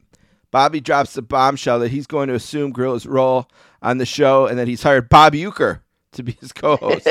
Of all people. Yeah, Gorilla laughs that off and walks away, and Bobby tries to introduce the next match, then realizes the two of you couldn't get locked up. Then he realizes mid-tantrum that he fired the guy who had his notes for the show. He's confused because the format says the next match, especially Delivery Jones versus Doherty, but that can't possibly be right because that was the first match. But, of course, the second match is SD Jones versus Pete Doherty, and it's from the Boston Garden this time. Gorilla pretty much announces straight up that Doherty sucks so badly on commentary that the WWF has stopped asking him to do it. That was probably true. Yep. Definitely. I love the Paula as a agrees. kid. Yes, sir. Yes, ma'am, Paula. I loved Pete Doherty as a kid, though. Cause he looks like a cartoon character, crazy. You know what I mean? Just out of his mind. And I think he went over SD here, right? Yeah. SD Jones gets in an argument with the ref, and Doherty sneaks over and rolls him up for 3. And Doherty had to hightail it out of there quick, because this was May 7th in the Boston Garden, because he was in No Holds Barred as part of the Battle of the Tough Guys. Oh, yeah. A special interview with Craig DeGeorge. He has ravishing Rick Rude and Bobby Heenan. Mommy loves him. Mommy loves Oh, Rick Rude. we heard that. That came over the air. Oh, the rude awakening, maybe, Steve. Yeah. You're happy the Buffalo Municipal Auditorium is no longer there. Yeah, keep him away from my wife, right, Paula? Paula loves this joke. That shows that this stuff, it's doing this job at any time. Oh, yeah. You know what I mean? Uh-huh. Yep. Yeah. Yeah. What does Rick Rude say to everybody? I need everyone Go ahead, you got it. Tell him. set your noise down while I take up my role. That's right. So the lady who the real man looks like. Oh, I love it. Exactly. You're gonna go viral, kiddo. Hit the music. Craig DeGeorge, he's with Rude and Heenan. Jake's just jealous of Rude, that's all. Heenan brings out a lady, quote unquote, and I use that term loosely, from the crowd for the Rude Awakening. The woman faints at the end, and if memory serves, I thought this one, most of them were pretty rough, pretty busted. I thought this one was okay. yeah, not bad. I would have made out. I was at a Jake Roberts. You know, he does those shows now, and I was at one of the very first ones, and he told a story where they played a joke on Rude that he had a girl with him. Now Paul across the way, so I got to be careful here. I'll tell the story another time. Remind me another time to tell the story. This one's a little X-rated. Yeah, Jake said about this. All right. The next up is the Fabulous Rougeau Brothers versus Rick Ganter and Tony Leone. It's a match from Superstars of Wrestling. I don't remember much about Ganter and Leone. I mean, they're just jobbers, obviously. Yeah, Leone, that name, because it rhymes. He was around a lot as a jobber at this time, but nothing of note. The Rougeaus remind us that they love the United States. They want nothing to do with Dino Bravo, and Vince vouches for their character. Yeah, man. Go ahead. This is that little in between time where they're starting to show those signs of a heel turn. This. I don't know if the little American flags came out yet, but it's a little salt in the wound. The Rujos, they have their finisher and they get it off, and they win. Bobby then rehires the guy with the notes and apologizes profusely. And the next match is Scott Casey and the before noted germaphobe Iron Mike Sharp. That's really funny. This was the charm of this show. I loved these matches for whatever reason as a kid, where there was just two guys that I would usually see on Superstars getting their butt kicked in 30 seconds. Wrestling. I knew I liked wrestling each other. Like, I wonder who's going to win. Yeah. It's like a real sport. Like, these guys are the lower level, and they got to fight each other here while, Macho Man's fighting Ricky Steamboat or, whatever it is. Sure. But in this case, Casey's the one who surprises Iron Mike with a crucifix for 3, and he wins. The next match is a ladies' tag team title match. The Jumping Bomb Angels are the champions. The Glamour Girls with Jimmy Hart are there. And it's, this was the match they had, right? I mean, there's not a lot. If you've seen one match between them, you've kind of seen them all in a way. Yeah, they're all good. This one's a little older. This one's from March 5th in Boston. The other matches are from the week before, May 7th. I didn't think the girls, Bomb Angel, were still around by May, and they weren't. It was this match is from March. So, but yeah, I mean, they ran its course. Too bad they couldn't bring in another girl tag team from Japan or from somewhere and keep it going, because it was cool to have a girl match, ladies match, here and there. I didn't mind it, but it never held its ground. It always disappeared. An amazing drop kick brings all 4 women into the ring, and a simple black slide gets the win for the Bomb Angels. Good match. Bob Uecker's agent keeps hanging up on Bobby Heenan. And then we go to the event center. Gene Okerlund keeps a straight face as he calls the Bam Bam Gang match at WrestleMania 4. Bam Bam Gang match? That's on Fred. Oh, yeah, the Flintstones? Paul's got a Flintstone reference out here. You got a cool daughter. Yep, she's busting out with the Flintstone references. Yeah, you're raising this one right. Yep, we get comments from Slick, who says, Gang will make Bam Bam Bigelow beg for mercy, baby. Mercy. Mean Gene goes on to say that Strikeforce was jobbed out of the titles at WrestleMania, and we hear from Strikeforce they want their titles back. Next up, Outlaw Ron Bass versus Bert Centeno. This is from Houston, I believe, and we got Pritchard on announcing here. Yeah, no, it was a regular taping. I think it was the same taping from New Haven, but or Springfield, where Challenge was. But for some reason, Bruce usually did the Houston ones. Right. For some reason he did voiceovers here, and I don't know. I had a little THC in my system when I was watching this. Not a big weed guy, but nothing crazy. Some of these oil drops. And I don't know, he was freaking me out the way he was announcing for some reason. It wasn't working for me. Bass sends him over the top rope back in. The pedigree finishes quickly. So, squash match, basically. Yeah, Bass was he was about to get into a small feud with the Junkyard Dog, where he choked him out in the aisle with Miss Betsy. And then he gets into his only really feud that meant anything with Bruce's Barber Beefcake. Yeah. But he was around for like 2 or 3 years and just never wrestled any of the champions. I think they could have done more with the Big Outlaw. I always just think of the X's. That's what I think of with him. The big giant X's. The X screen. Absolutely, man. Yep. All right. Negotiations are falling through with Uecker's agent. So Bobby offers a deal to Gorilla, inviting him to come back to primetime as a favor by the Brain. Next up, another kind of weird combination, Frenchie Martin versus Jerry Allen. Not a big Frenchie Martin guy. No, he had some new attire for this contest, I noticed. And, but they keep it Jerry short. Allen. They keep it short. He's a full-time manager at this point, pretty much. He gets his ass kicked for 2 minutes, and then he got the 3 count. And it was very sloppy. Feet on the ropes. It fell off. Feet on the ropes for leverage, and it fell off. Is Paula still on the line? Yeah, Paula, Dave has got a question for you here, baby. No, I don't. I had a funny story about okay. Frenchie Martin, but I don't know if I want to tell it. All right, we're gonna hold off on that one. We'll hold on. We'll take a.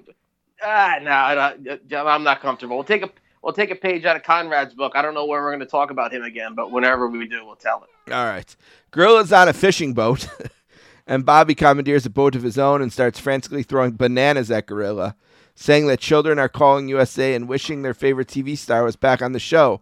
But then Bobby's massive boat runs out of gas, and Gorilla just laughs at him and rows off. Amazing. So, yep. We go to a special report. So simple, Steve. Yeah. It's so why can't they do the same? If it could be done with Cobra Kai, why can't it do it with wrestling? I just don't get it. I don't know, but it's great. The debuting Sean Mooney recaps the chicanery that allowed the Honky Tonk Man to retain the title at WrestleMania 4. Brutus wants revenge, but he's not going to get it because of the X's. Yeah, you actually ain't kidding. That's the truth. Yep. Poor Brudai got his legs chopped out from under him here on this Intercontinental run. Then when he finally was going to really get it 2 years later, he got his head chopped out from under him. Goodness gracious. So something about him in that belt. You got to keep him away from the Intercontinental belt. Craig DeGeorge is trolling Dino Bravo and Frenchie Martin, triggering a USA chant. Bravo didn't take too kindly to this. Campatera's kicking around too. He's on his last legs for sure. Yep. Bobby Heenan still trying to restart the boat and doesn't notice that his Gorilla has gone back to the house. Gorilla answers the phone, and it's a call from Bruce Pritchard and promises to come back to primetime as long as Bobby Heenan is kept on a longer leash. I think you mean a short leash. Another event center, Gene Okerlund announces that Jimmy Hart has been barred from ringside for an upcoming Honky Beefcake match, but Honky vows that Beefcake won't stop him from retaining the gold.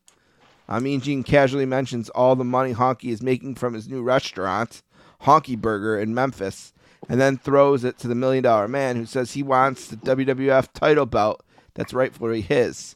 Macho Man goes back to his old bag of tricks, throwing a handful of confetti to start his promo. So it's funny. Yeah, go ahead. Go ahead.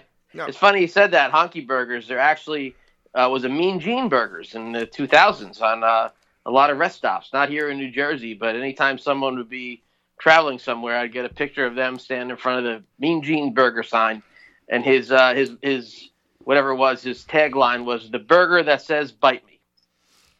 And all that leads to the feature: Hulk Hogan versus Boris Zhukov with Slick and Nikolai Volkov, and the Bolsheviks try to ambush before the bell, but Hulk fights off both of them. He clears Nikolai from the ring and clotheslines Zhukov in the corner. Right hand and a shoulder block by Hogan. Zhukov gets in a boot and some clubbing blows to the back. Backbreaker by Zhukov, and he gets 2. And we go right to the finish, which is a Hulk up, a leg drop. Hogan gets 3. He leg drops Volkov and beats the crap out of Slick after the match. And that will do it. That is Primetime Wrestling for May 16th, 1988. And next week, it is Bobby and Gorilla together again. What do you think? What do you think, Dave? As for the Hogan Boris match, Hogan match. Go over that first. It was what it was. I mean, they actually have a Virgil Macho Man match the next week on Superstars, and it's a lot better. DiBiase's getting involved. Virgil gets a little more offense in, but we're not here to talk about that. But I'm just saying, if they did that with Virgil, they could have done a bit more here with Hulk and Boris. Maybe chase Slick around. Maybe let Slick get a cane shot in on the Hulkster outside the ring. But they didn't. We were all just happy to see Hulk. Where you been for a month and a half, brother? You know what I mean? Besides seeing the Kids' Choice Award thing, you didn't see Hulk at all. So he came down with a big American flag. It's 2 weeks away from Memorial Day, and they actually used that shot of him on the beginning of All-American Wrestling for many years. I think to like 94.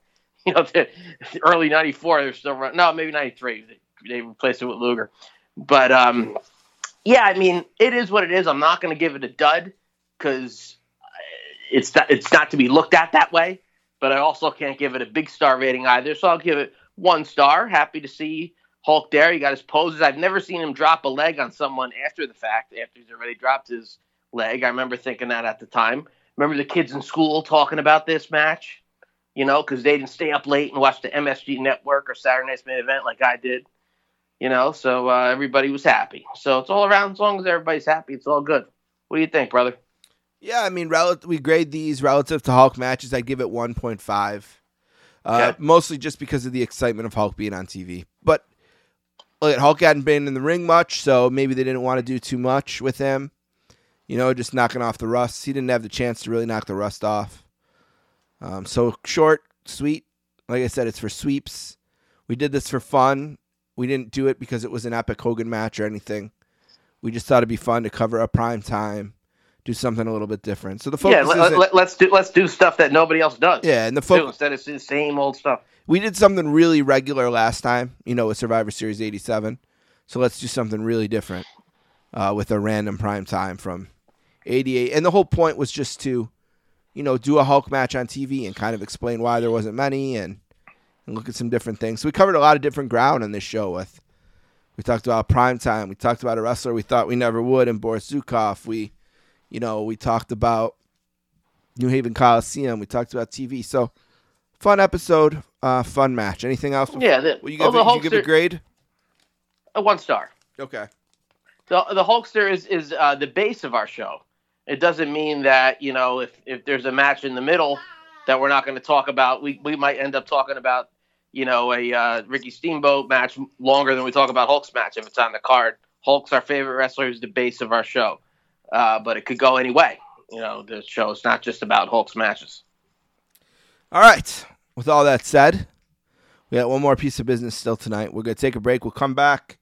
We got outro. We got plugs. I know Paula's got emails. We'll see. Maybe she'll make a couple matches for us. And then we'll let you know what we're going to do on episode number 15 of the 24-inch podcast. 15 already. I am a real American. Fight for the rights of every man. I am a real American. Fight for what's right. Fight for your life.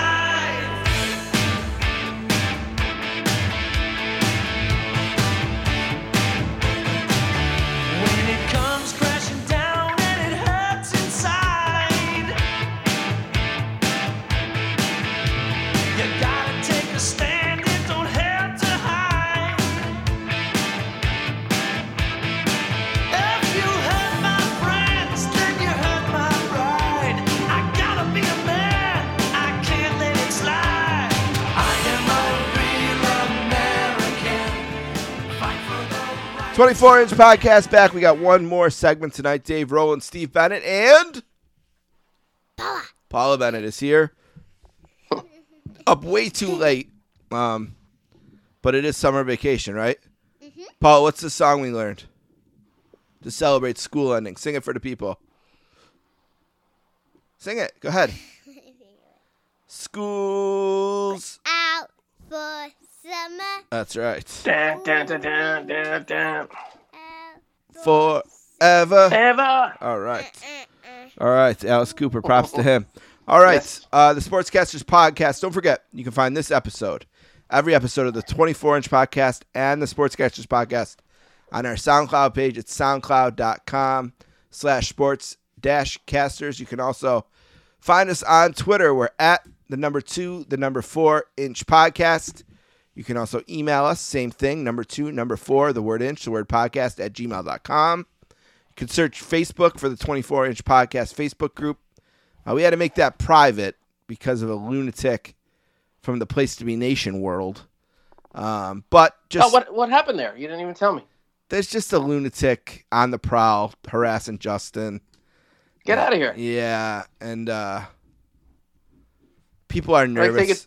Yeah, you can tell me. Yeah, I mean that's all. I mean, there's just a crazy guy. Crazy world. So I closed ours just to make sure we weren't next. You know what I mean? Yeah. I booted him out. He was in our group. I booted him out and closed it. So People need to get a life, man. Yeah. Social media is just a thing, like playing Nintendo. You know what I mean? It's a side thing. yeah. Not everything in life. But Jeez. let's see, where was I? Plugs. Oh yeah, the 24-inch podcast group. Search for that on Facebook. Join us there. So far, we got a nice community there. You can listen to this podcast, the Sportscasters podcast, like I said, soundcloud.com/sports-casters. We're also on Spotify and Apple and anywhere you find podcasts. And if for some reason there is a podcast service and you can't find us, let me know and I'll help you figure that out. Also, don't forget about Greetings from Allentown. Our friend Peter Winson. Usually every Thursday he puts up a show. Then on the weekend, it's Greetings from Allentown Live with Keithy. The Place to Be Nation podcast, I want to mention that again today because on Monday, I'm recording the flagship show. We're doing a WrestleMania 8 preview show or something. March to WrestleMania. March to WrestleMania, yeah. The Hulk Hogan tribute to Hulk Hogan, actually. So it's me and a few others. And that was aired the same night as the last MSG show they did. That's when it aired. So I had to have 2 VCRs going at the same time. Yeah, it's the March to WrestleMania 8 is the show. So we'll be doing that. I'll be on that. So check that out. Place to Be Nation for that. And I don't know, anything else you want to plug?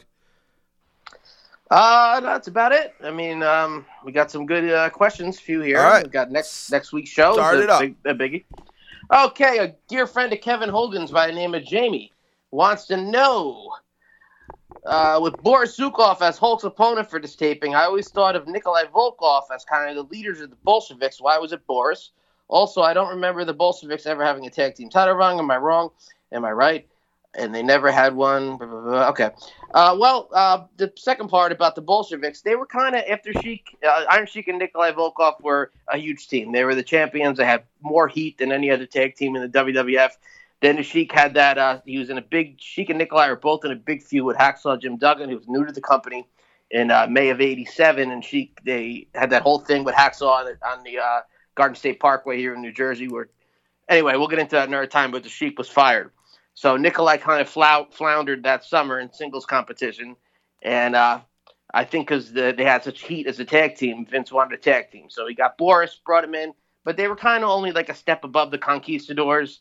I think they were there just to get the heat, sing the anthem, but not really beat anybody of any importance. So I think the tag team titles were behind them. I think even they were behind them even if Sheik was still there. And the other part of the question, why didn't they do Nikolai and do Boris? Because it's easier squashing Boris. Nikolai had a match with Hulk on Saturday's Main Event in '85. Yeah, I was just going to say he already had the match with him, I guess. Yeah. I know it wasn't the same Nikolai in '88, but just to be, to have respect for Nikolai, not squash him like that. Sure. Do it to Boris instead. Yep. I don't know if you want to add anything. No, I think that's exactly right. Out of respect to Nikolai. He had already had a better match with Hulk, on Saturday's Exactly. Main Event. Yeah. All right, what's next? Okay, next. We got the great Anthony Pagano, friend of the show. I mentioned him a lot here. What he asked, what were some other potential names for the show Primetime Wrestling? And were Gorilla and Heenan always supposed to be 2 hosts? Well, the first part, I have no idea. When the show came out, it was Primetime Wrestling since New Year's Day, 1985. And we touched on it before. No, Gorilla Heenan actually, neither were the hosts at first. It was Jack Reynolds and Jesse Ventura. Then it went on to Gorilla and Jesse left to make Predator, and that's how Bobby got that gig, and it was just magic between the two of them, Anthony, and that's the show you got to know for years to come. Steve, you want to add anything? Yeah, I think they were originally going to call it. I don't have anything funny to say. No, I have nothing to add. You got it. Okay, you got it. What else you got? Anything else? Or are we going to Facebook? We're going to Facebook. All right, so I'll get the Facebook one. Paula, do you have an email you want to read while I look up the Facebook one? Yep. All right, what do you got? Who's emailing us in your world tonight?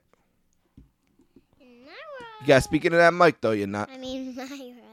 Actually, my emails are just kind of easy today. All right, well, let's hear it. Let's hear the first one. The first one is from Allie. From Allie. So this is your mom's friend's daughter. Mm-hmm. All right, what is Allie? Allie with an I. It is with an I. I think she's emailed us before. Yeah. Allie said when Andre the Giant Chris Hogan, he hulked up. In that time, when did he do when Andre when Andre was doing the big swaps. Okay, so how was he able to Hulk up after getting squashed by Andre? Mhm. Okay, so like in the beginning of the match, Hulk goes for the slam, but he doesn't get it, and Andre squashes him. Is that what you're saying? Uh-huh. And then he starts smacking Hulk around. Uh-huh. And the question is, how does he come back? Mhm. All right, Dave, what do you got? 2 words: intestinal fortitude. Yeah, the Hulkamaniacs in the crowd rallied him, and the Hulkamania started flowing through the veins. And his intestinal fortitude and the prayers and the preparation and the vitamins and the 24-inch pythons, it all came together, and he was Digging able down deep for something extra. Yeah. Okay, good question, Allie. All right, Facebook. Calvin Crowell, one of the greats. Killer Cal. I have a question for Paula. You guys too, if you want. Who are your top 3 favorite Hasbro figures? So, Paula, which are your 3 favorite wrestlers that you have? You If know, your I wrestler want. guys. Okay. Did he say Hasbro's? Yeah, Hasbro's are the littler ones. Okay. One of our favorites are the Honky Tonk Man one because he's like all like steel and is like itchy. Yeah, he's got the blue suit on. Good figure. Yeah, Hard to that's- find, too. And the second one was the BK. Brutus the Barber Beefcake? Yeah. Okay. Which one? We got Strutting and Cutting, I believe. Pink tights. We got the and one white. where his head pushes down. That's pink. Okay, Okay. Brutus 1. Yep. Okay, Brutus. And you got a third one? Mhm. What about Hulk? Yep. Hulk rules. And Original. our favorite one. That was our favorite one again. Oh, whatever one you like. You tell me. It's your My list. favorite one is Hulkamania. Okay, of course Hulk. So she's got Hulk, Brutus, and Honky Tonk. What do you got, Dave? Okay, I'll go with the red mail away Hogan. You got a mail away from the magazine's WrestleMania 9 attire. The red shirt, red pants. Then next, the Yokozuna figure. Either the first one or the second one's the same figure in red or white. It's massive, and it's just like I remember when my uncle brought him home. Like, wow, like this stands above the rest. Yokozuna, and then the third one, just off the top of my head, the Undertaker was really cool. I remember when I found him in the store, and he's got the clothesline, and it's just like wow, like great to add the Undertaker to the Fig Fed, whatever you want to call it. Those are my 3. I'll mention 3 that haven't been mentioned. Bret Hart. We had a cool Bret Hart one. Very good one. Yeah, Davey Boy Smith. That one's really cool. We don't have. We're always looking for Dynamite, right? Where's Dynamite? Yeah, where the heck's Dynamite? LJN. Yeah. Like, we had to find them at the 80 Toy Store, and we never found them. Yeah, we never find him. And then also Mr. Perfect. All right. Did I say Mr. Perfect? No. You said him. Brett, you said him Mr. once. Perfect, and Davey Boy. Those are the 3 I was thinking of. Because besides the ones that were mentioned, of course. I like that. That You honky have tonk. yellow or blue, Mr. Perfect. Yellow. Yellow, that's the first one. Yeah. The honky tonk one is really cool though. Just a really nice looking figure with that blue suit. Very nice. Yeah. Yep, the guitar. Yeah. He's very hard to find too. Paul, you got another email? All right, what do you got? I have to actually they're really easy and they're just free today. Okay, go ahead. This one is from. I'm so mad it's from him. Who is it? Talking to the mic. Alex. Alex, our neighbor Alex. Okay, Air Alex, I call him because he's horrible at basketball. What do you got? Air Alex. Air Ball Alex. What do you got? He said when Andre the Giant. Another Andre question. When Andre the Giant like the boot to Hogan, Mm-hmm. how did Hulk Hogan Hulk up? We already answered that. Alex, what I'm going to need you to do is I'm going to need you to rewind the podcast, okay? Go back a few minutes. It's a good question, Alex. He wants to know when Andre laid the boots to Hogan, how did he Hulk up? I just want you to rewind back to the last question from Allie. You and Allie get on the same page over there. Actually, it was not. I wait a while. Oh, she read it wrong. Hold on. She looked at the wrong email. When Buddhist laid him the boots when he hulked up. Oh, okay. The other one. The other one. Yeah. Still the same answer, though. You know, it's still all about that intestinal fortitude, you know, love from the crowd, you know, whatever it is that it takes to get you to speak into the microphone. as opposed to just off the microphone. Those kinds of things. I think all the boys from the neighbors give me that. I think those are the what free. All right. Waking up the neighborhood. All right, Dave, do you got anything else? Just next week or in 2 weeks. Okay, hold on. Paula's got more. What? If you don't speak into the mic, though, I'm cutting you off. There are 2 more boys. Okay, what do we got from Zachary? Zachary. Yeah, he's one of the other neighbors. Does he have a question? He's the cuckoo one. He is a nut. What does he want to know? And the day before this day, he was wearing no shirt. Yeah, he had no shirt on. Like Wow. Alvin. Did he have 24-inch pythons like Ro knows? Nope. Paula loves Ro. Whoa. You like Ro, Paula? Uh-huh. Yeah. And here's the nice one. Okay. Bradley. What does Bradley want to know? He wanted to know. I'm after I didn't say Zach's question. Okay, what's Zach's question? Zach's question was, when Holder defeated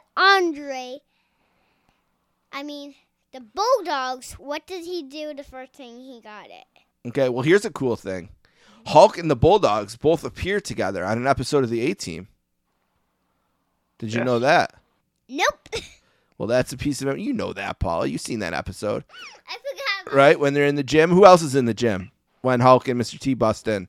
The Bulldogs. Who else is in there? The Hearts. Steamboat. Corporal yeah. Kirshner.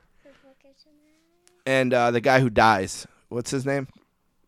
Rick McGraw. Rick then, McGraw. too. Yeah. And who? Right as it aired. Yeah, he died like right then. Yeah, it's crazy. All right. I think that's it for tonight, baby. Okay.